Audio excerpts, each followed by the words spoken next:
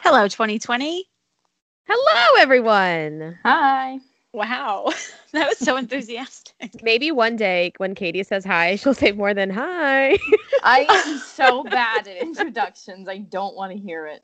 That's peak level excitement for Katie, though. That's like Yeah, no, so like, excited literally. Katie. Marissa, Yeah. I hear you have a little bit of a story to tell us. Oh, the mysterious death of Punk Chunk. Yes. That's the one. Okay. So I have a son. He's 3. He's going to be 4 in December, and he's an only child. He has an imaginary friend, which I'm not saying is weird because we all had imaginary friends, I think. 100%. And he named him Punk Chunk. Again, not sure. You know, he's just being creative. So Punk Chunk was like, he was part of the fam. Like, he was here all the time.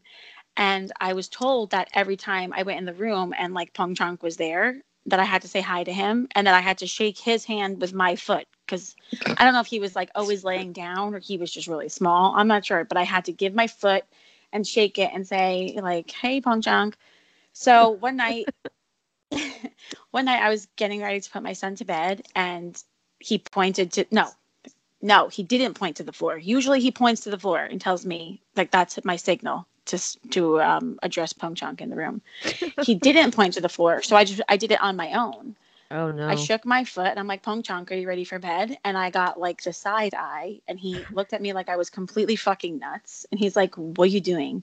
I'm like, saying hi to Punk Chunk. Like, is he on the other side of the room or something? And he was like, Punk Chunk not here. Punk Chunk in the city. I'm like, what? And then he rolled his eyes and like, how turned dare away you not from know me. that? Like I was fucking stupid. And I'm like, wait a minute. Well, didn't even ask me or tell anybody that he was going. It's cold. Is he wearing a jacket? Like, who did he go with? How long is he going for? I had questions about Punk Chunk. He didn't want to answer any of them. He just ignored me. So the next day, I'm like, is Punk Chunk back from the city? And I was told that Punk Chunk is not coming back. He doesn't want him here. He disappeared. And he has a new friend now named Punk. Just Punk. I'm like, wait What a minute. happened? Where's Punk Chunk? And he got real mysterious and real shady. And he looked around a little bit. I'm like, Nikki, tell me the truth. It's just me and you here. Like, did you kill Punk Chunk? Oh my God. Did you kill him? And he's like, no. That's I'm like, convincing. okay. Oh, I'm like, well, who killed him? And he's like, no one. He just disappeared. He's not coming back. oh. So then I'm like, oh, okay. And I'm just trying to smile, like I'm not raising a small serial killer, but I don't know if he is. And then the other night, I'm taking pictures of Punk and Nikki, and he brings a small dinosaur to the couch, and he's like, "Do you know who this is?" And I'm like, T-Rex. And again, I get the side eye, roll his eyes. I'm fucking stupid, the stupidest girl in the world. And he's like, that's baby Punk Chunk. I'm like, Punk Chunk has a baby? Where is Punk Chunk back? And he's like, no, I told you he's not coming back. I'm like, why do you have his baby? I'm like, who got this baby? And he's like, me and Punk. I'm like, oh, They stole my a God. child. Yeah, and killed his father. It sounds like Punk had something to do with this. Punk is a bad influence. Punk is shady, man. So is Nikki. They're both shady. They're both shady. So, I mean, I guess I'll just keep you guys updated if anything comes of this case. But right now, it's just a missing person case. Punk Chunk is missing. If anybody's heard anything, I know nothing about this man.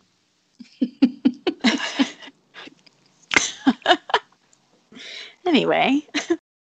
Okay, well, moving on from the Punk Chunk Chronicles, I do have an actual story for you guys today. So let's get started. My name's Katie, and I'm here with my 2 co-hosts, Karina and Marissa. And every week, one of us will take the lead in telling you a true crime story. Mm-hmm. Everybody knows the rules. Okay, calm down. Okay, guys, this week it's my turn. And I'm going to be telling you the story about what happened to, at the time, 17-year-old Kendrick Johnson.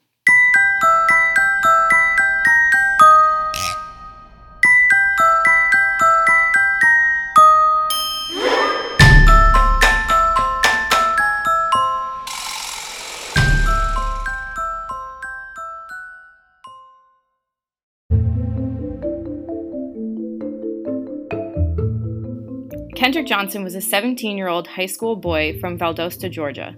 He was said to be fairly quiet, but always really sweet and just loved by everyone who knew him. According to his mother, Jackie, Kendrick also loved to play sports. He ran track, he played basketball, but his real passion was football. He wanted to play for the Florida Gators and had a dream to one day even play professionally. Unfortunately, Kendrick wouldn't get the chance to see those dreams become a reality because on January 10th, 2013, something happened that would end up taking his life. Now I say something because there is a lot to unpack with this case. There are many theories amongst people involved, and even the public has their own strong opinions about what happened on that day. So follow along closely because this is about to get intense.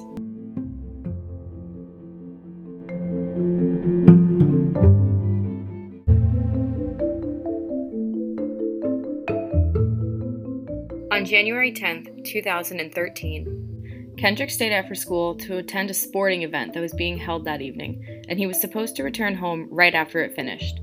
His parents were aware of what his plans were for the day and figured if something changed, he'd be sure to call them and let them know. By around 10 o'clock p.m., Kendrick's mother, Jackie, started to worry that he hadn't returned home yet. This was way later than high school games would usually go, and she had been feeling uneasy for a while that she hadn't heard from him. So at this point, she decides that she's going to drive over to the school and see what's going on. Maybe she'll see that the game isn't over, or maybe she'll see him hanging out with friends on the property, or even walking home. You never know. So Jackie searches around for a while and finds zero traces of him anywhere. It's now around midnight, and she knows that something is wrong and that she has to notify the authorities to file a missing persons report for Kendrick. The next morning, the first thing Jackie does is head straight back to Kendrick's school so she can put up missing persons flyers. Since this was the last known location of Kendrick's that she had, she figured if anyone's going to know something, it's got to be one of the students. Maybe they were at the game too and saw him leave, or maybe they spoke to him and he told them about what he was going to do after. Pretty much just any information would help. Around 10:30 a.m., a group of students were in the school gym and noticed socks sticking out of one of the rolled up standing wrestling mats. And here's where things start to take a turn. The students who saw the mat didn't initially think much of it, but as they got closer, they realized there was actually someone stuck inside. Now, I don't know if these kids assumed that the person in there was still alive, but without thinking, they attempt to get the mat down to find out what's going on. This, of course, moves whatever was inside, potentially skewing evidence or even contaminating it. Now, I don't think this was intentional or even their fault. Most people, especially, 17, 16-year-old kids, probably don't immediately assume that they're about to be putting their hands all over a crime scene. So one of the students at this point actually attempts to pull Kendrick out of the mat and does manage to move him a little bit. But once the smell of the decomposition hits the air, they realize this person's dead. Another student immediately calls 911 and the group of them are moved to a new gym on campus. The entire school is put on lockdown while they await for the authorities to arrive and investigate what has happened. Once they arrive, police begin to assess the mat along with the surrounding area. Now, as far as his body positioning is concerned, Kendrick was in an inverted position. So, to give you a visual, his feet were towards the top of the mat, and his head was towards the bottom, and both of his arms were laying flat against his body on either side. Police are able to identify 2 pairs of shoes inside the mat along with Kendrick. One pair is found towards the top of the mat, tucked behind his feet, and another single shoe is found underneath his body by his head. Authorities also find a pool of blood at the base of the mat, but it's important to note here that none of this blood is found on that single shoe that I just mentioned at the base of the mat. In fact, it seems to be sitting on top of the blood. Now, for some backstory, because the school charged students to use the lockers, Kendrick and his friends would store their belongings inside of these rolled up mats for safekeeping. Now, another thing to note here is it's January 10th, so the students have just returned back from their winter break, and during the period of time that the school was empty, the administration had decided to move more mats into the old gym as kind of a permanent storage place for them. This meant that the one that Kendrick and his friends used was now behind several more rolls of mats, making it potentially more difficult to access. Authorities at some point checked the security camera footage of both the gym and the surrounding hallways. When they surveyed the footage, they're able to see Kendrick enter the gym alone around 1:09 p.m., and it shows him walking towards where the wrestling mats were actually stored. Now, it's important to note here that there is no footage of Kendrick ever leaving the gym, only entering. The tapes then show 3 minutes later a group of students walking into the same exact gym. And from what police are able to see in this footage is really nothing out of the ordinary. The students don't look panicked, like they just walked in to find someone struggling to get out of a mat or to find someone screaming for help. It's said that this is also the time that Kendrick is supposed to be attending a weightlifting class, and that would explain why he was even going to the gym in the first place. He was going to get his sneakers. And he is in fact marked absent from this class because he never shows up. So timeline-wise, this would be when something had to happen to him. But how is it that 3 minutes after being seen entering the gym, the students who walk in show absolutely no signs of concern or fear or even excitement? I don't know. It's unclear. Now, getting back to the sequence of events going on, Kendrick's mom, Jackie, is still at the high school when all of this is discovered. She hasn't left since she arrived earlier that morning to put up missing persons flyers. It's at this point that Jackie is told that it's her son that's been found inside of the mat. Now, I cannot imagine what went through her mind when she was given this news. I mean, she finds out that her son has passed away at the same time as literally everyone else who was in that gym.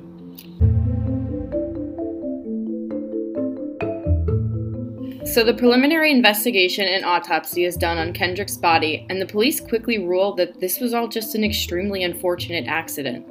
In fact, according to CBS News, the Sheriff's Department ruled Kendrick's death as an accident within 24 hours of discovering his body. Investigators said that Kendrick had most likely been attempting to reach into the standing mat in order to retrieve a pair of sneakers that he and his friends stored inside of them. They said his death is a tragic accident, but that's all it was, an accident. A quote from CBS News states, Sheriff Chris Prine has said that he suspected Johnson became trapped trying to retrieve a shoe that fell into the center of the large rolled mat. A Georgia Bureau of Investigation medical examiner concluded that he died from positional asphyxia, his body stuck in a position in which he couldn't breathe. So, at this point, there is no mention of any injuries to the body or really anything unusual at all. He simply got stuck, and due to lack of space, he was unable to crawl back out of the mat and eventually asphyxiated. Now, like I said, it was known that some students use these mats as a means of storage, so that part isn't all that strange. However, there were other details that just really didn't seem to make any sense. So I want to talk about this wrestling mat for a minute. According to reports, these mats, when rolled up, had a roughly 14-inch hole in the center and stood about 6 feet tall. Just for your reference, Kendrick is 5 foot 10 inches and shoulder to shoulder measured 19 inches in diameter. Now, I know I'm not great at math, but I'm pretty sure 19 is significantly larger than 14. While all of this is happening, Kendrick's parents, Jackie and Kenneth, are really struggling to accept the notion that what happened to their son was an accident. Just based on his size alone, Kendrick would have had a really hard time getting himself that far down into the mat without any outside help. It was said during the investigation that he could have squeezed his shoulders together in an effort to make his body narrower for the descent into the mat, but his parents weren't buying it. Now here's where things start to get even more unsettling. Remember the pair of sneakers I mentioned that were found below Kendrick's head sitting in the pool of blood? The ones that, according to police, literally got him into this situation in the first place? Well, how is it possible that the blood was found underneath what Kendrick was reaching into the mat for in the first place? Because if the blood came from Kendrick, how did it only go underneath the sneaker? And guess what else?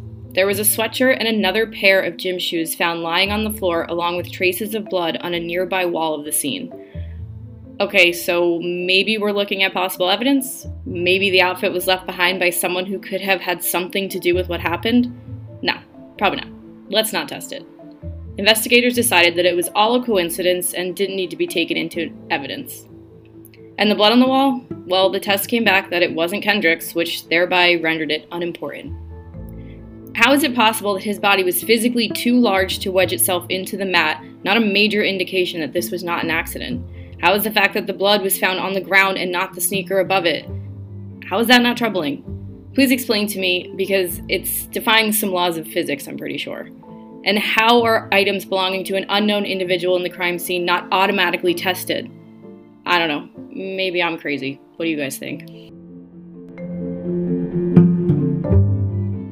4 cameras, but basically there's like an hour missing from each one of the cameras. They cut it. Yeah, they cut the footage. That's Right. like my main fucking issue with this case, because we're talking about a school. Right. What reason would there be for you to cut the footage from a school gym? It's confusing because the school obviously says they never touched anything, and the police department says we never touched anything, we just got it from the school. But like, someone touched something.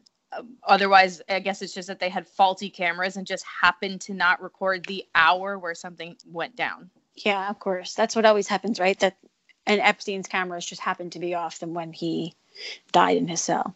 Right. It's what always happens. It's tale as old as time. They really think we're stupid. These people really think we're stupid. And it really bothers me, because that, I think, is where the answers will lie. Mm-hmm. My issue also with the surveillance is I would like that, like, I don't want to just see the gym footage. I want to see all the footage of that day. I want to see I was the just footage. going to say that. Yep. Yeah. I want to see the footage of Kendrick from that day prior. I did see, so someone, it was someone later on, way later on, who, maybe it was the guy from CBS.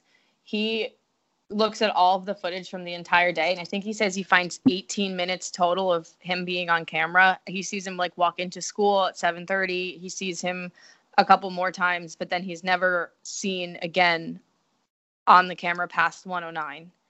And the fact that they don't test the blood on the wall, that's is mind-blowing. That's fucking actually insane. Yeah, that makes me so mad. They literally say we see that it's not Kendrick's, and we're pretty sure it's old blood anyway, so it's not How do you important. see that How it's do not you see Kendrick's? that? They test the blood, but they only test it to see if it's Kendrick's, and when it comes back negative, they don't bother to find out whose blood it belongs, like whose blood it is. What kind of fucking crime scene would ever make that decision? I've never even heard of that in anything, even in TV shows and movies. Anywhere there is any minute amount of blood in a crime scene, they take it into evidence right away. Yeah, it's not normal for there to be blood splattered on the school wall. Like, that's not fucking normal, is it? No, it's definitely not. And I mean, it's unsettling just to have it there in general, but then to have a crime scene and you just basically disregard it because you're like, well, it didn't come back as the victims. So like, but we know who the victim is. So if it's not the victims, don't you think maybe you want to test it to see whose it is? I mean, I don't know. I guess the kids wouldn't be in the database, so I don't know how they could figure out whose blood it was, but I don't know. I also want to kind of put myself in the shoes of, like, say I'm Kendrick, right? And I find out, or I realize, oh, I left my sneakers inside a mat. Would your first inclination be to reach in and like obstruct your body to get sneakers, or would you just unroll the mat and get them and then go? Well, okay. So the mats are huge, and on top of that, they're all pretty much stacked in the corner of this gym. Okay. So really, if he were even going to try and get it down, he probably couldn't do it himself. But on top of that, because like I said, they had moved new mats into the gym, his blue mat that he had been using with his friend was now blocked by a bunch of new big rolled mats. So he wouldn't even have had the room to tip it over and try and just pull his shoes out. So, okay, so then to keep going with that, so say you did reach in, right? And you like kind of fell and you're falling into a mat. With like your reaction of like panic and like fear of like kicking and moving your body, wouldn't that ricochet into some movement around you? Like, were any of the other mats did they fall over, or like were they moved, or was it just his mat isolated? No, all of the mats were still standing. Again, if I have to attribute this to something, I really just think it's because of the sheer size of all of them. They're all kind of leaning on each other. So if you're looking at the corner of a room and someone's trying to get into the one that's in the actual corner, and then in basically a triangle shape all around it, you've got all these really big mats. I can't imagine that even you using your body weight to try and, wiggle out would knock any of them over. Okay. So like in this time, like I get it's a huge mat. I get it's rolled up tight and whatever. Nobody was anywhere around for any time after to hear or see something. Like you don't think he would be screaming? They're trying to say that his screams would be muffled. It's a gym. Like everything echoes in the gym.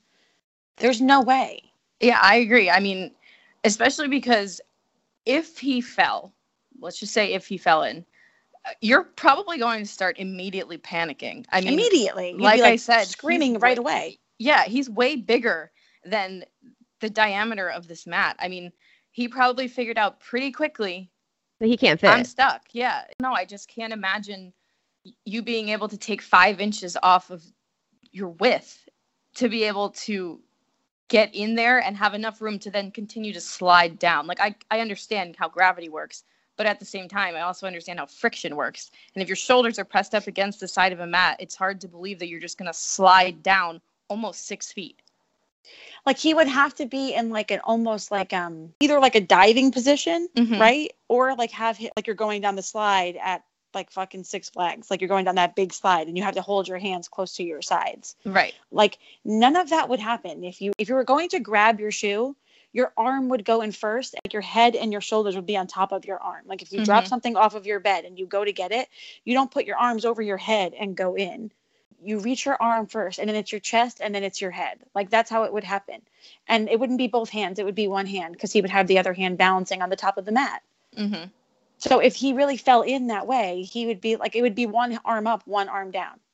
The whole thing, the whole story doesn't make any fucking sense. And he was not like a big kid. He was like a high school age kid. He was an athlete. There's no way that he was like slender enough to just like shimmy down a hole and get stuck in the middle. And even like say all of this happened, his scream was muffled. I still cannot try to tell myself how it's possible for the blood to not be on top of the shoe. Exactly. It does not. There's no way. It's just it makes no sense. There's no logical explanation. And he would have had to be gripping for his life. Like he would have been the gripping or whatever. They're gym mats. They're like gymnastics mats, which I'm real familiar with. Like when you make an impression on the gymnastics mat, it's there for like a second. Mm-hmm. Like you could see where you made the impression. If you were stuck on with it, like you were stuck on it for 5 hours, like your impression would be wherever you were stuck. And as far as I know, like there's no impression of him anywhere. I definitely never read anything about an impression. So it just makes the whole thing makes no sense to me.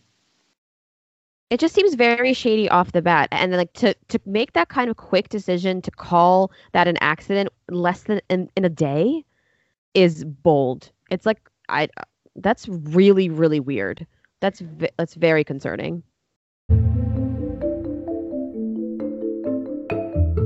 Shortly after Kendrick's body was found, a man named Reverend Floyd Rose from the Valdosta Southern Christian Leadership Conference was contacted by the Johnson family and asked to help with an independent investigation into what may have potentially happened to their son.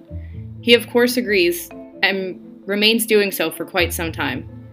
They even hold a public rally in April of 2013, blocking the entrance to the Lowndes County Courthouse, desperately trying to grab the attention of anyone who could help them solve what they think happened to their son.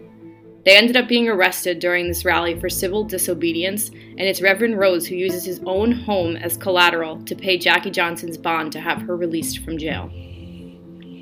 So it's pretty blatantly obvious that Kendrick's parents were not in agreement from the beginning with the Sheriff's Department's initial ruling. It's been months since Kendrick's body was discovered, and they were not any closer to getting people to listen to them. So they did what anyone else would have done. They pushed back. They firmly believed investigators had not spent nearly enough time examining all of the evidence, and that their rule out of potential foul play came far too quickly. They questioned the fact that if this were an accident, how is it possible that in a school of 3,000 people, not one person was able to hear him crying or shouting for help? It should also be noted at this time that according to the Georgia state law, upon the discovery of a body, the coroner needs to be contacted immediately. And in this case, the Lowndes County coroner, Bill Watson, confirmed that he received no word until 6 hours after the discovery. Watson also discloses that it appeared as though Kendrick's body had in fact been moved at some point. It was during this initial pushback that the case was finally able to take a turn in Kendrick's favor. The Johnsons released a photo to the media of their son's face after he was brought into the funeral home. and it was horrifying. In the photograph, you can see Kendrick's extremely swollen and disfigured face, so much so that he barely resembles a human, let alone himself. And as awful as it must have been to publicize this image of their son, it forced the public to pay attention. Something was not adding up. They were behind the family now. They wanted the answers too. I'm going to show you guys the photograph that they released to the media. I'm like literally trying not to throw up. Just those pictures. It's horrifying. It's horrifying. And the fact that the family had to release this picture of their son to get people to listen to them, they should have had to been shown that photo and then it put away and they never see it again, because that should have been enough for the law enforcement, enough for the town, enough for the school, enough for everybody to open the investigation and find out what happened to this boy. But this family has to relive that. They have to see this picture over and over and over and over again on purpose, just to get people to listen to them. That is like the sickest thing I ever fucking heard, and I feel so bad for them. I can't even. Exactly. I can tell you exactly what that picture looks like, because once you see it, you really just, you can't unsee it. No. I really, really, really want to talk about the coroner and the medical examiner. Mm-hmm. People will be like, oh, what does immediately mean? Immediately means now. When you were told immediately, you come now. 6 hours? What were That's they doing? unheard of. That's unheard of. They, as soon as they walked into that gym and could confirm with their own eyes that there was a dead body, he should have been notified. I mean, that's 6 hours of now, mind you, the mat has been moved because the students turned it on its side to try and help. So his body, the shoes, things that were in it are all shifting. And that's 6 hours of time on top of the already 21 hours that he's been in there, that his body is decomposing. They're losing so many things that they really needed to be taking a look at. And it's just like, oh, what an afterthought. I'll call the coroner 6 hours later. What? What were you doing? It's also 6 hours of contamination. Right. The whole shit is contaminated now. And I get, but that happens a lot. Like when somebody first finds a dead body, your first instinct is to help and like to see if they're breathing and whatever. That happens sometimes. I feel like medical examiners, law enforcement, they're used to dealing with that level of contamination. But this is like a whole bunch of fucking students, all different fingerprints, hands, shoes, sweat, tears, all this shit, moving the mat, moving the body. Like it's a fucking joke. It's a joke that this went on for 6 hours before anybody even came in to look at it. And are those 6 hours in between them finding him and the medical examiner being called, are those 6 hours on the footage? Not of the school's footage that I know of. I know that the police were documenting what was going on themselves. There's, I believe, a video of them walking around the crime scene showing that they were taking pictures, things like that. Oh, okay. I don't know if they caught the coroner arriving or if by that point they had pretty much finished filming the crime scene. I mean, it had been 6 hours. Whose video? The police are videoing it, or like students are videoing it? No, not the students. This was done by the police. So it's like their regular crime scene footage. Right. But there's no surveillance of that 6 hours is missing too? Of every single article I read, there is no mention of no one mentions anything about what was the school recording during this time. I mean, those cameras are on. There's 4 of them in there, but yeah, no one mentions it. And the bullshit arguments I'm hearing about how there was no footage cut, it's just that the cameras are motion activated, so they only pick up when there's motion, which that's not true. That's a load of shit. Yeah, they're not fucking Ring doorbell cameras. These are school surveillance cameras. So whatever. Let's just say even if that was true, this is 6 hours of a full police investigation of the kids finding him, of the kids trying to see if he's okay, saving him, moving the mat, all that shit. None of that. I just looked everywhere. I just looked everywhere for it, and I can't find it. This shit is so the surveillance is so shady to me.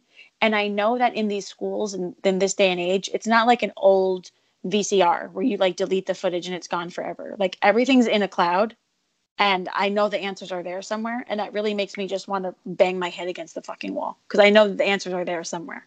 All this screams is just shady. There's no other word. This is a cover up. This is a murder and a cover up. And there's literally no two bones about it. There's no other way to look at it. This is a murder and a cover up.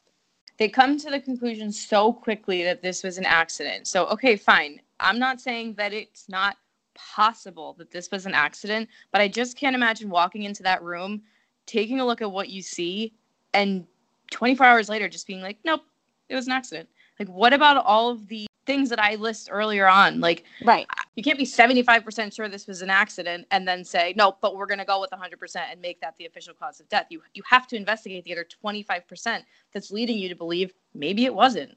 And correct me if I'm wrong, they came to the conclusion that he went in for the shoe because the shoe was at the bottom.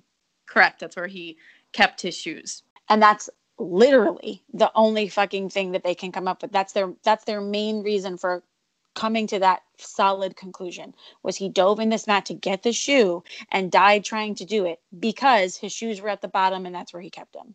Yeah, they say that he was supposed to be going to a weightlifting class, therefore he needed his shoes from the place, which he did keep them there. That's not being made up.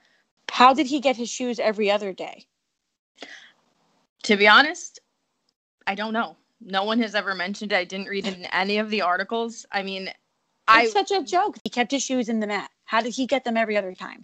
The only thing I can think of is that prior to this, when there were no other mats in front of his, now his was the blue mat, and it said that all of the ones around it were like white. Right. So they were the new ones. The only thing I could think of is that prior to this, when there was nothing blocking his mat, they would just tip it over, grab their stuff, and maybe push it back up. I don't know. Because other than that, it would make absolutely no sense if he could get in and out every other time, but then this one time he gets stuck and dies. No one's around coincidentally to hear, see, or, know anything about it. So, okay, let's just say that's true, because I need that question answered. Like, he kept his shoes in the mat. It's something he regularly did. So I need to know how he regularly got the shoes on every other day besides this day. Like, let's just say, okay, he couldn't knock the mat over. You're telling me, okay, I can't knock this mat over. My next thought is to scale the bleachers and go all the way up to the top of the mat and fucking dive in. Like, what would his plan even have been?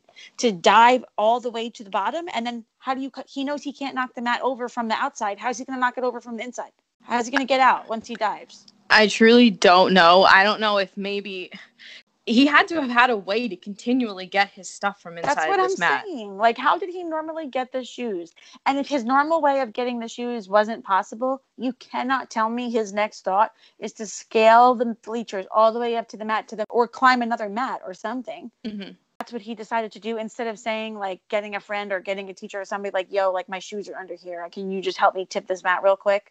Or let me just go to my coach or the teacher who's in charge of my next class and tell him, look, I cannot get my shoes. They're stuck inside a mat. That's like, I would go back to the class before I tried to literally squeeze myself into a tunnel. A tunnel. That you can't get out of. Tunnel. Because, like, let's just say he thought he maybe could get in and get the shoes. You're saying it's a 6-foot tall mat. There's no way he thought he could reach in and reach out. He knew he would have to go to the bottom and then come back up. Right. At the very least, he would have to hang on with one hand to the edge and then lower the rest of his body in and then straighten his other arm out. And how? I just don't know how he thought he was going to get from the top to the bottom. And then, okay, like maybe he thought he could suspend himself. Like maybe he watched a lot of Spider-Man or something and thought that he could fucking suspend himself and scale the inside of the mat somehow. He had to wonder, how am I going to get back up? I'm never going to be able to get back up, especially because on the way up, I'm not going to have hands because I'm going to have my shoes in my hands. And I just don't understand how not a single soul was around this time. Like, people... Yeah, and like, okay, so this is their old gym, the school's old gym. They do have a new gym, which is where they, would have their gym classes. I think this one had kind of been turned into more of basically like a storage area for the equipment. But I did read somewhere that it was a pretty popular place for people to walk through to get to other places in the school. Like, it's not like this was some chained off room that no one ever entered. I don't know how high traffic it really was, but people were definitely in there throughout the day. All the time, especially in between periods. And you're saying that this happened after what? After he was last seen entering at 109. And I have to imagine that this didn't happen, 1, 2, 3. What about like after school, like custodians cleaning, like moving things around, like nobody noticed anything. Like apparently not. But I mean, the students the next day noticed his socks sticking out. So it just wouldn't be worth it to me. Like, it's not like he didn't have any shoes on. He had other shoes he could wear to the weight training class. Which I'm assuming were sneakers, because I doubt he wore like dress shoes to school. Well, what was on his feet when they found him? Nothing. He had socks that were slightly like pulled off. Right. And there was the pair of sneakers that was wedged between his feet and the side of the mat, and then the one sneaker that he was allegedly reaching for. Wearing shoes. Mm-hmm. And he took the shoes off to dive into the mat to get the shoes that he needed for the next class. Well, he couldn't have even taken the shoes off. They were found inside the mat. If you took your shoes off, you're going to leave them on the outside. Oh, I'm sorry. I thought you said they were found on the outside. No. They were found on the inside, literally like wedged between his foot, like the back of his foot, and the side of the mat. Like his calf was keeping the shoes from falling all the way through. Uh-huh. That does not make sense. How did that happen? Right. How did the shoe come off? I'm not a physicist, but that's not. That does not make sense. How did the shoe come off from hanging upside down? Some people say that in his struggle to try and get back up, he accidentally kicked them off. Absolutely not. He was able, from being suspended upside down to where he can't breathe and no one can hear him screaming, he was able to kick his shoes off. No. He had that much room to kick his shoes off? Well, technically, I mean, if you're looking at room-wise, that is where he has the most room. Obviously, his ankles and his feet have more wiggle room than the rest of him, but... Yeah, that makes sense. Yeah, totally. Yep. I agree with these findings. Case closed.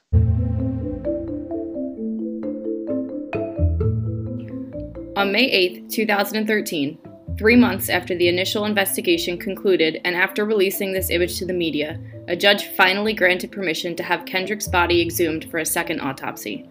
This time it would be conducted by a private pathologist hired by the Johnson family. On August 15th, the pathologist released a 4-page document presenting all of his findings from his autopsy. So just to regroup for a minute, the initial autopsy came back saying that the cause of death was positional asphyxia and that no injuries were found on Kendrick's body. Okay, got that? Good. Now throw it completely out of the window because the results of the second autopsy are going to blow your mind. The pathologist notes in his findings that there was hemorrhaging found on the right side of Kendrick's neck. This pointed to the idea that the most plausible cause of death was actually blunt force trauma near the carotid artery from a fatal blow. He concludes this finding by stating that this could not be ruled an accident. But wait, unfortunately there's more. While performing the second autopsy, it was also discovered that all of Kendrick's internal organs had been removed and his body had been stuffed with old newspaper. Now, a spokesperson from the Georgia Bureau of Investigation stated that, as per their agency's policy, all organs were returned to the body after the first autopsy. Actually, CBS even quotes someone saying, "Those organs were in the body when we sent it back to the funeral home," and that they stand by their initial report that no foul play was involved. The Lowndes County coroner, Bill Watson, you remember him, right? The guy who performed the first autopsy? Well, he said that Kendrick's organs were in fact too badly decomposed and had to be disposed of prior to being transferred to the funeral home. Now, according to the Harrington Funeral Home, which is where Kendrick's body was transferred to, the organs were in fact missing when he arrived at the facility. They tell CBS that typically the organs are removed during an autopsy for observation and are then put into sealed plastic bags and placed back into the cavity. Now, in the case of missing organs, such as an organ donor, for instance, the body is filled with an absorbent powder or even sometimes cotton. According to a man named Vernie Fountain, who operates an embalming school in Springfield, Missouri, what happened here is extremely unusual. He said, in quotes, "I don't think I've ever talked to anyone who told me they've used old newspapers. There may not be any law that prohibits it, I don't know. But it's just not something that's within what I would consider acceptable standards."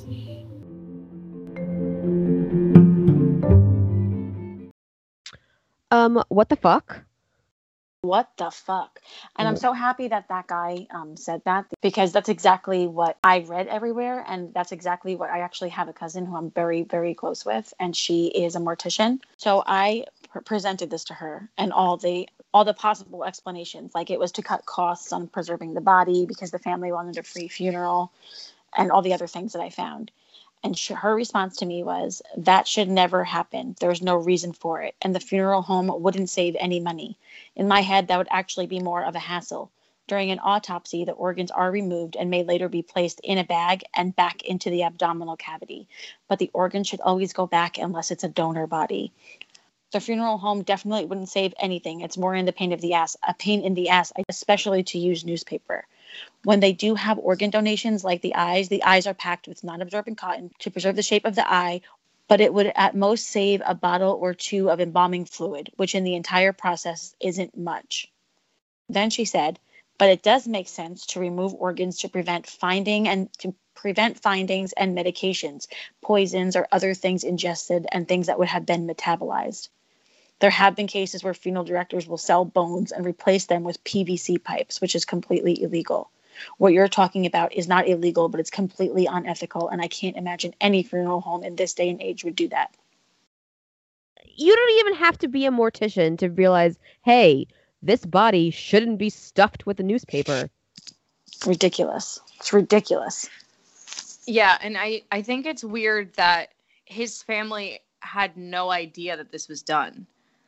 Right. And the people saying, oh, because they wanted a free funeral. Like, first of all, like my cousin said, that wouldn't save them any money. It wouldn't affect the cost with or without the organs, first of all, because it's all done in an autopsy, not by the mortician, not by the funeral home. But if that really were the case, then the family would be made aware before it happened that this is what they were doing. Like, okay, you want to save costs? We could take his organs out and put newspaper. They had no idea. Right. And it's also confusing because the coroner says, you're right. When we transferred the body, I had disposed of the organs, but because they were too badly decomposed. I'm sure decomposition took place in those 21 hours, or by that point he was called 6 hours late. So who knows exactly what time he's doing this. But I can't imagine that they're so badly decomposed that they are completely rendered useless. I mean, they can't be used for anything.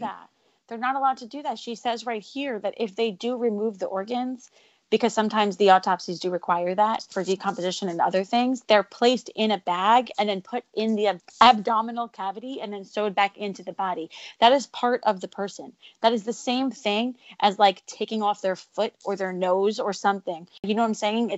You can't do that. You can't send the body back to the family without parts that they were sent to you with. That's their body. You're not allowed to make decisions for their body like that unless they're an organ donor, which she wasn't. It's just like, this is just like what, the 19th red flag that just shows you that everything that was done about this is weird. It's secretive. It's shady. It's not up to protocol. Everyone sees how weird it is, yet the authorities don't. And that just shows that it's not that they don't see it. It's that they're purposely pretending like they don't see it.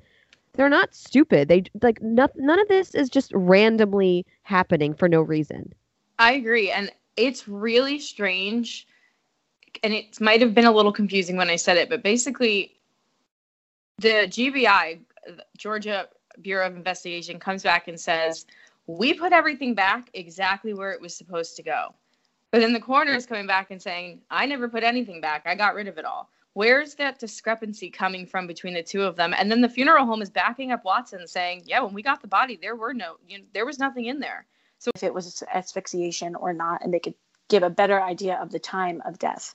Oh, how convenient is that for everybody? Yeah. So the funeral home is saying that they received the body with those organs missing. They basically got a slap on the wrist for using the newspaper. So is it that the private pathologist discovered when they exhumed the body that there was no organs? Yeah, they didn't know that his body had been stuffed with newspaper until they exhumed the body in 2013. So then it was just a he said, she said. They're saying that they didn't do it and that they were already missing. He's saying that he removed them. So we don't even know what actually happened. The funeral home is saying they received the body without the vital organs, like his lungs, his heart, just happened to be the ones that can tell. The representative for the GBI said that they put all of the organs back in. Right. It's just the guy Watson saying that he disposed of them because they were badly decomposed. And there's nothing about this guy Watson being investigated or being held accountable at all, because you're not supposed to dispose of somebody's organs, no matter what. Something that I'm confused about, and so there's 3 autopsies that are done. I don't mention the third one because it has the exact same outcome as the second one. Yep. And so really nothing changes. But so there's the initial one that's done by Watson, according to all of these articles. So what is the GBI talking about when they're saying we put all the organs back? Did they both separately, like, did he do his and then the GBI came in and they... You took it upon yourself to deem this person's organs trash. Literal trash. And it just shows how shady they are, because if what they did was correct, it would be very well documented.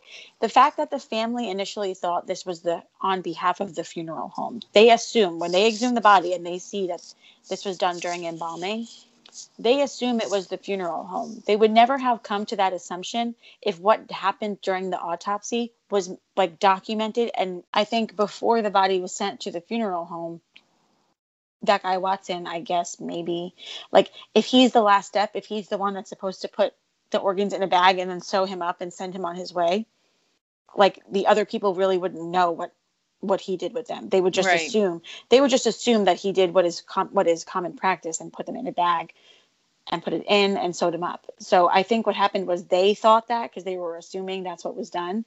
And he said, instead of putting them in a bag, I disposed of them.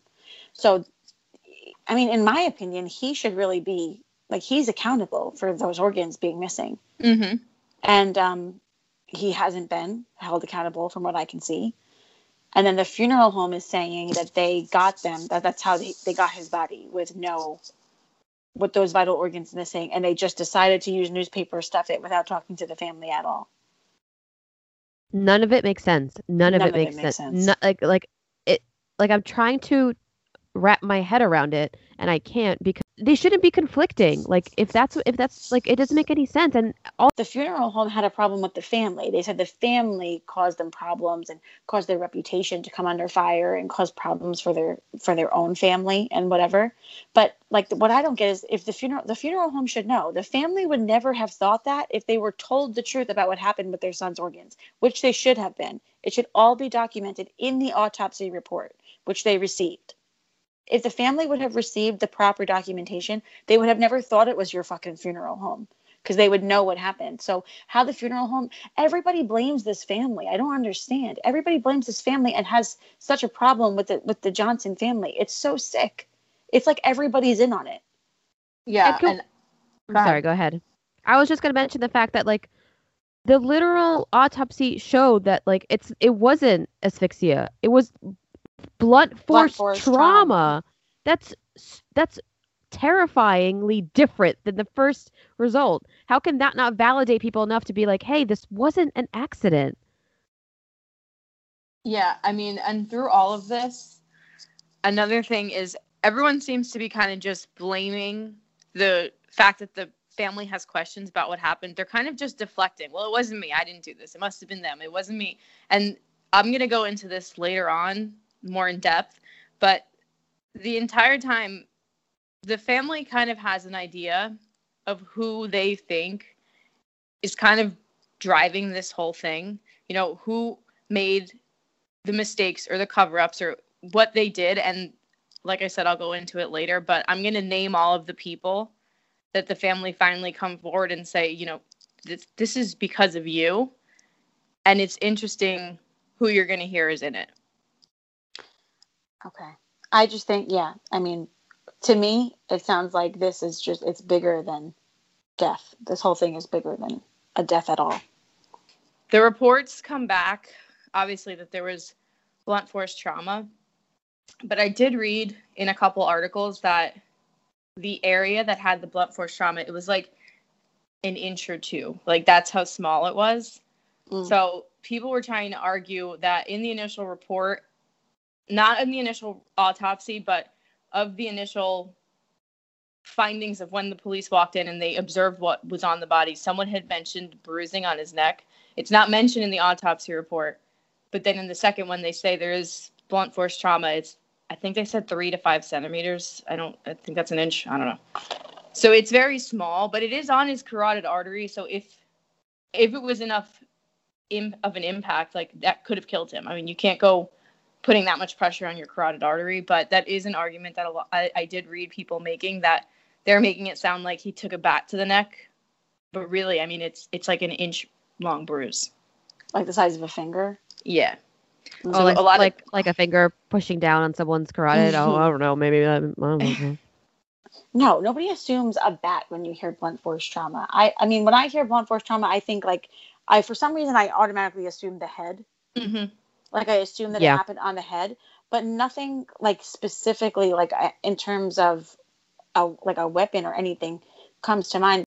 Oh, they were trying to make it seem like it was a bat. Like, no, they're not. They're saying what the cause of death was. The cause of death was blunt force trauma. If you think that makes it sound like it was done with a bat, like, then that's your own fucking issues to deal with of why you think that. But no one's trying to make it seem like anything. They're listing the cause of death, which was blunt force trauma. That's it.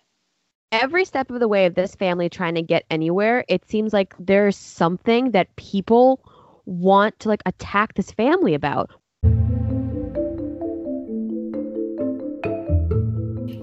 So it's after receiving the official report from the second autopsy that Kendrick's family decides that it's time for them to be taken seriously and this be looked at as a homicide investigation. They have been standing on the streets, holding up signs, begging for answers for months, and it's time that people started taking them seriously. A $10,000 reward is offered to the public by an anonymous donor for any information that could lead them towards finding out and arresting who had done this to their son. Now, it's also around this time that a judge orders the release of the school video surveillance, which up until now, the family has still yet to have access to. U.S. Attorney Michael Moore also comes out around this time and says that with the help of the FBI, they will investigate what happened to their son, now almost a year later. So immediately after being given access to these surveillance videos, the family has some major questions. The camera that would have given them access to where the mats are being stored is completely out of focus, and it's the only one out of the 4 that were in the old gym that's like this. Additionally, the way that the camera is angled, there is no way to actually see the top of the mat. And remember, these are only 6 feet tall. So serious questions are still looming in the air, and the Johnson family is anything but satisfied with how things are proceeding. They have so many questions and concerns that have still yet to be addressed, but it's like as time goes on, things seem to be slipping out of their grasp. We're now in January of 2014, and 1 year has passed since the tragic death of their son Kendrick. And honestly, they aren't much further into finding the answers to any of the questions that they have. The $10,000 reward that I mentioned earlier has now expired. Apparently they only last 90 days. And the money has been returned to the anonymous donor. It's actually Reverend Rose who at this point speaks publicly and announces that the donation has been returned and that it's really time to basically let this case go and move forward. At this point, the Southern Christian Leadership Conference, along with Reverend Floyd Rose, decide that their own investigation that they've been doing by the request of the Johnson family is now over, and they actually agree with the initial report from authorities that this was all just a tragic accident.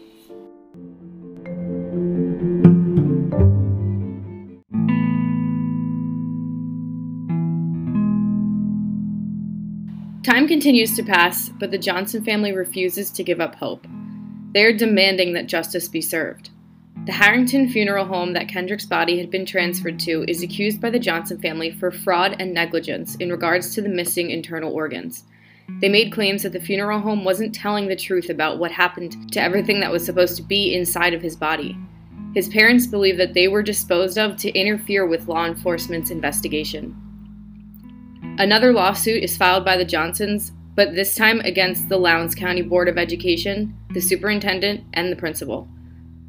The suit alleged that Kendrick had been assaulted and subsequently lost his life, and that the school had been negligent in dealing with an issue that Kendrick had previously had with another student. His parents went on to say that he had reported being attacked 14 months earlier by this student, and the school board had done nothing to rectify it. They mentioned that the student had a tendency of provoking and attacking Kendrick at school, and that Jackie even spoke to the school about it herself in regards to the safety and protection of her son. The suit also alleged that the school officials had failed to, quote, properly monitor the activities of students throughout all areas of campus and to maintain a properly functioning surveillance system. Then, in January of 2015, the Johnsons filed a $100 million civil suit against 38 different individuals. This group of people included, well, honestly, basically every person I've mentioned so far in this episode. But I want to talk about the classmate that Kendrick had altercations with for a moment. There were actually two of them. Their names were Brian and Brandon Bell, and the Johnsons were absolutely convinced that they were behind what had happened to their son. And another interesting tidbit of information about these two, they were the sons of a local FBI investigator.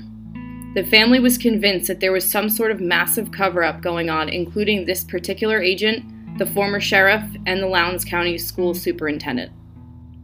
So amidst all of this, Attorney General Michael Moore and the FBI are still conducting their own investigation into what happened to Kendrick. Michael acknowledges that it is taking them way longer than anticipated to close the case because it had proven to be much more complicated than they originally thought.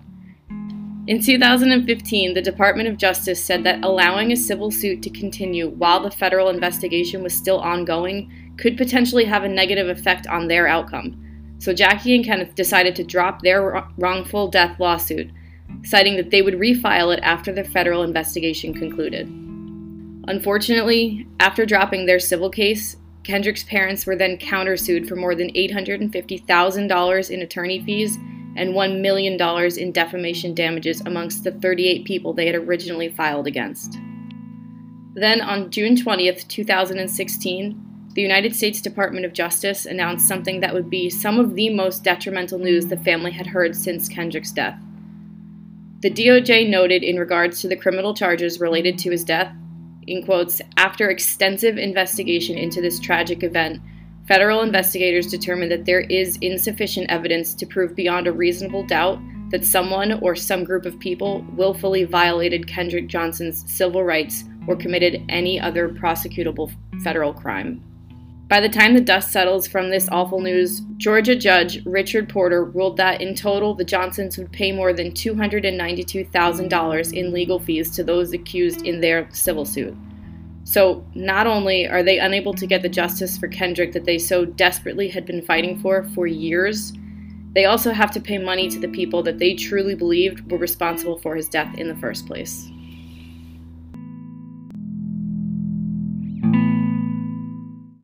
I don't even want to sound controversial, but like that's not happening in today's day and age where the family is not being heard. Why is this family different? I don't understand. Right. And it's crazy because for this to basically all be for nothing when it did have traction at some point. You know, people had seen the photo that the parents posted and a lot of people were like, no, this was not an accident. And then it's just, they get hit so many times. That's what makes me think that there's just bigger, it's coming from, right. Like when you're at a company and it starts to come from above and it goes above and above. And then soon there's nothing anybody can do about it. When it starts to come from a certain level of above, quote unquote, it's going to, like this, it makes no sense that this is not getting the attraction from like celebrities, that this is not like an Instagram hashtag. This is, I mean, it is, but not like the others. No. It's not. There's no riots. There's no nothing. Like this makes no sense. This makes me think that somebody somewhere is keeping this all exactly where they need to be, which is at bay.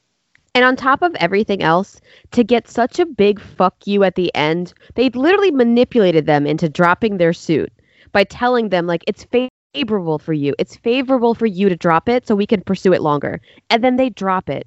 And then they use that and then hit them back.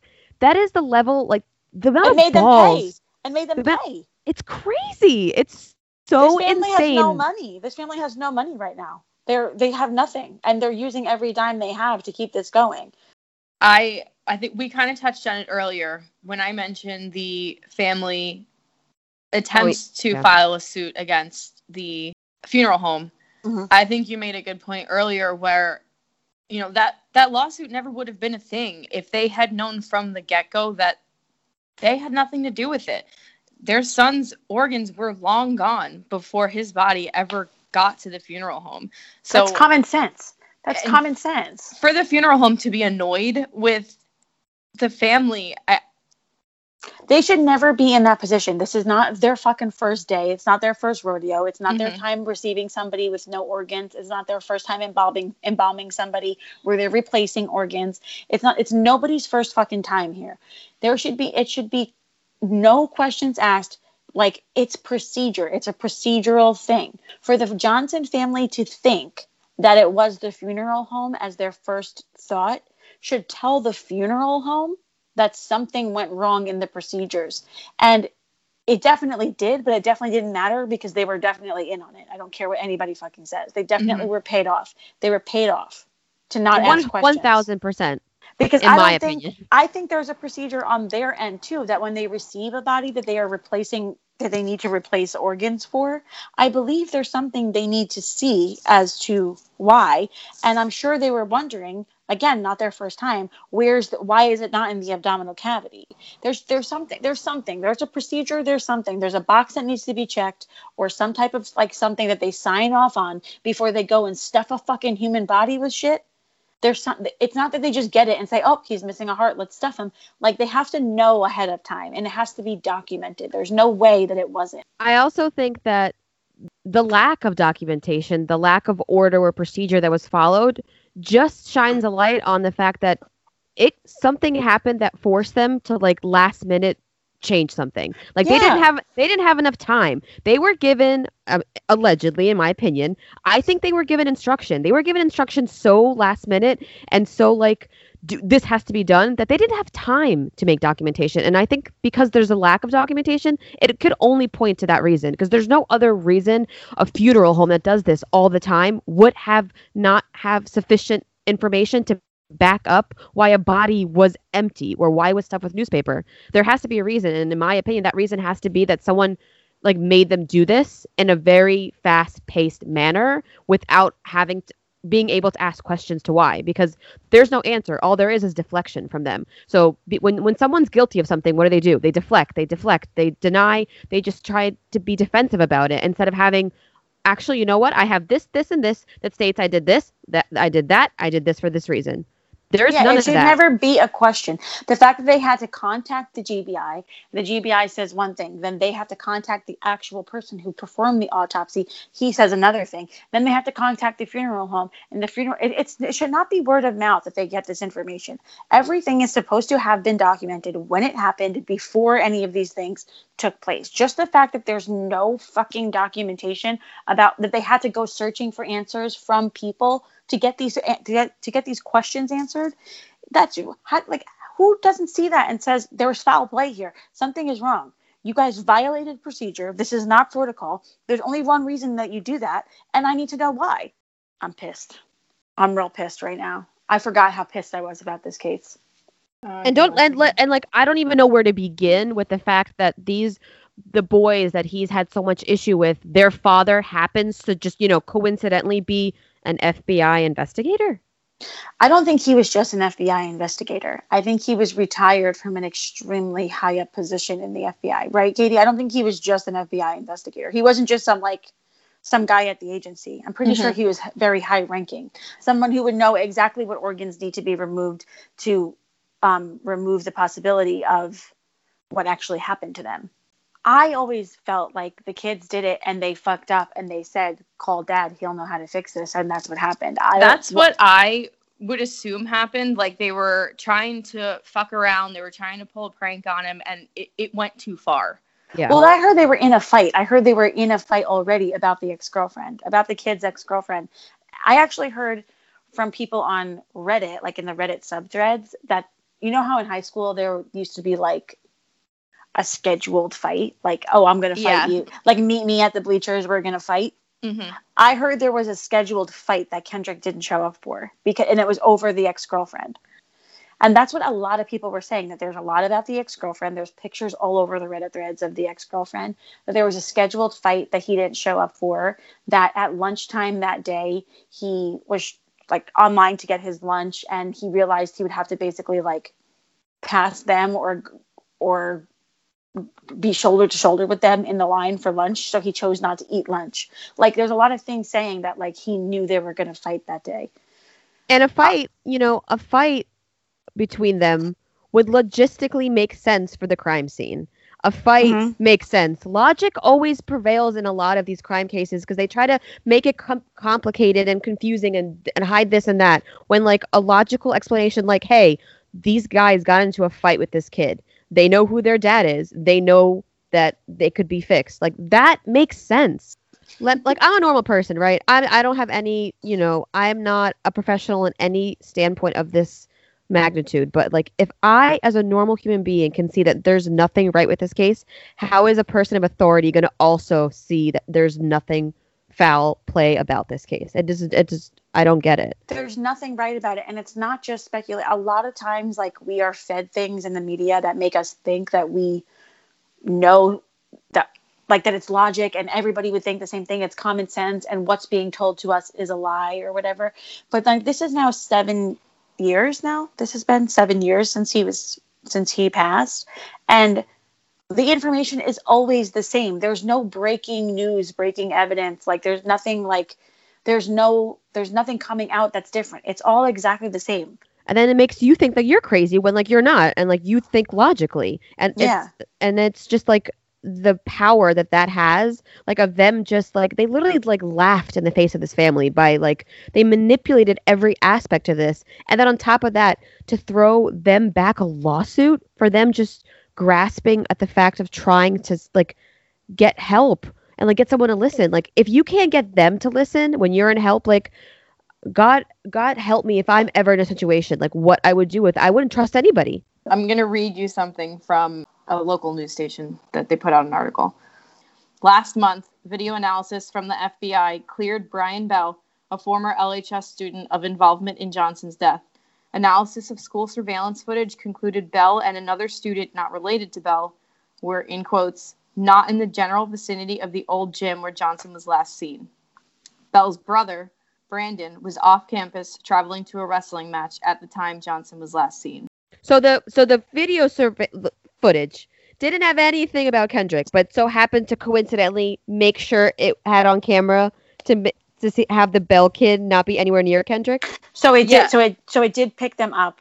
That's what we were saying before. It did pick them up. Not like they're on camera in the hours that they think this happened. They're on camera, but it doesn't say where. It just says, after reviewing the footage, we can tell you he wasn't in the old gym. Okay. Who gives a fuck if he wasn't in the old gym?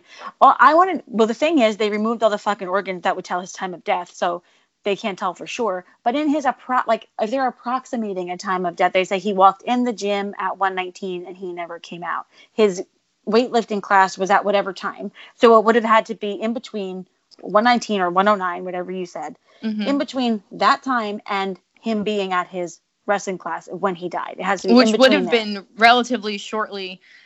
How long is a class? 42 minutes. So let's say he was 10 minutes ahead of schedule. So you're looking at like 50 minutes. Let's just say it was 1 hour. Let's just say it was between 1:09 and 2:09. Are they saying that they have these boys on camera between 1:09 and 2:09 in other places? They are saying that they have Brian Bell on camera showing that he's not in the old gym. It does not say. It just says... It doesn't say what time. Federal Bureau of Investigation cleared Brian Bell, a former LHS student, of involvement in Johnson's death.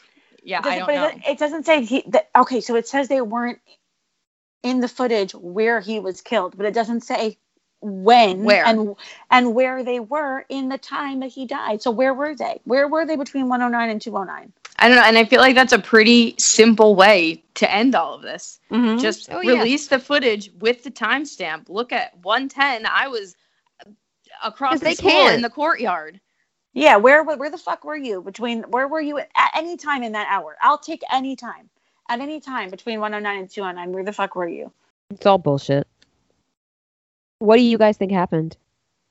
I think that he got in a fight with those kids. It went too far. They killed him, and they called their dad, and he took care of it. Took care of it from every aspect. But I do wonder if that's what, like, I do wonder why this is so hush-hush and this family is being fucking persecuted the way that they are. I do wonder why people want this family to go away and stop so bad, because today in 2020 that doesn't make any sense. It does not make any sense why so many people are working against a family looking justice for their black son. Makes no sense to me. I feel like the reason why this has become so hush hush and so we need to silence this family is because I think what you said, Marissa, is right. It was something that started out as one thing. It went too far. And I personally think the dad stepped in to try and cover it up. And the only way to officially cover it up was to get so many different high-level people involved, like the superintendent, the county sheriff, the coroner, the funeral home. Like, they had to get so many people involved so quickly to keep this from blowing up that it got to the point where it was like, well, if this comes out, our whole town is being shut down. Mm-hmm. Yeah, it's like the end of everything there. Right. It's the end of the police department, the hospitals, the emergency, the medical examiner, like small business, big business. It's really the end of everything. There are certain people that have the power that no matter what evidence will come forward, it'll be squashed. It'll be washed away. Listen, these people threw out his insides and without any worry or care about it, and they weren't punished for it. They can do whatever they want at this point. The only people who tried to punish them are the Johnsons. They named everyone. They named the GBI, they named the coroner, they named the sheriff, they named multiple deputies, they named the boys. This is all in their lawsuit, their civil suit that was going against the 38 people. They were like, if you're not going to try and take responsibility or find out who is responsible for this, then we're going to bring all of you into this, because essentially it's looking a lot like it was a little bit of a domino effect, and somebody fucked up and then continued tagging everyone around them to help them fix the situation, and now you're all guilty. So I actually was itchy. I'm itchy. Did you see me itching my neck? Yes. I'm itchy. I'm fucking itchy. I'm getting itchy hives because I like something. Obviously, we know this is bigger than the death of a high school boy. This is what they're doing.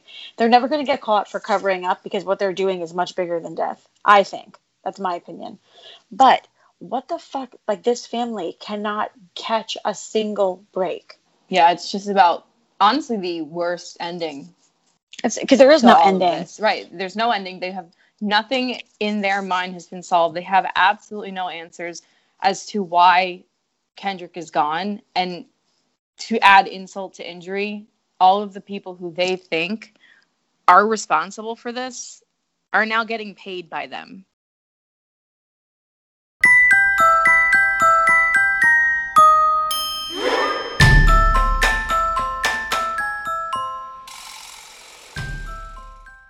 All right, guys, that wraps up this week's episode. But before I go, I want you to take a listen to a video posted by Kendrick's mother on YouTube just 2 months ago.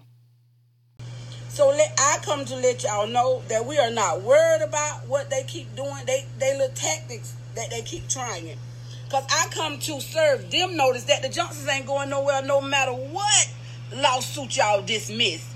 You can dismiss your mammies lawsuit, but the Johnsons ain't going nowhere because y'all done killed the wrong child, and we are not going nowhere. When it comes to Kendrick Johnson, there is nothing that these people can do to get us off the right track. We don't have fair attorneys, we don't have this, we don't have that. The more y'all try to get in, the more y'all make us push a little bit harder. Guess what? We bounce and bite. Believe that. There's never a time that you can knock us down and we can't never get back up. And you ain't gonna knock us all the way back. You might bend us and shake us and rock us a little bit, but guess who gonna come back out on top? You just watch what I say. Kendrick Johnson will get justice. Y'all talking about us with bogus lawsuit. Y'all the one got all the bogus lawsuit. Try to get in the media and explain that bull crap what y'all keep writing about, but we still are not worried about you. We're gonna fight y'all until the end for Kendrick Johnson. I just want y'all to know, because I know y'all on my live, and I know y'all going to search it up and down, through and through. I ain't got to talk about y'all, but I'm going to talk about Kendrick Johnson. That's what I'm going to talk about. Y'all do not worry us when it comes to Kendrick Johnson, because we know sooner or later Kendrick Johnson going to get justice. You can run, but you can't hide, because y'all ain't nothing but cold-blooded murders. And the people that help them, y'all cold-blooded murders too. So do know that the Johnsons are not going nowhere. No matter what they say, no matter what they write in the paper, no matter what they put on the internet, they cannot put no fear in our heart when it comes to Kendrick Johnson. You got the wrong child. You got the wrong child parents when it comes to Kendrick Johnson. Please know that Kendrick Johnson life mattered before y'all took it, and it dang sure matter now. All right, guys, I hope you enjoyed this week's episode. Be sure to follow us on Instagram and Facebook at 30flirtycrime and on Twitter at 30flirtykrimepod. If you enjoyed this podcast, please remember to check back every Thursday for a brand new episode on Apple, Spotify, Google Podcasts, Anchor, Breaker, Pocket Cast, or Radio Public.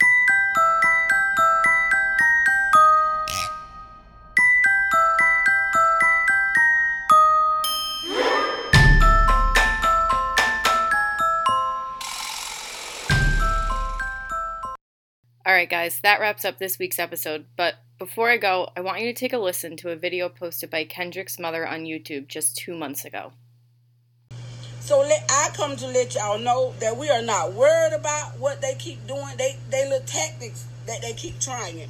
Because I come to serve them notice that the Johnsons ain't going nowhere no matter what lawsuit y'all dismiss.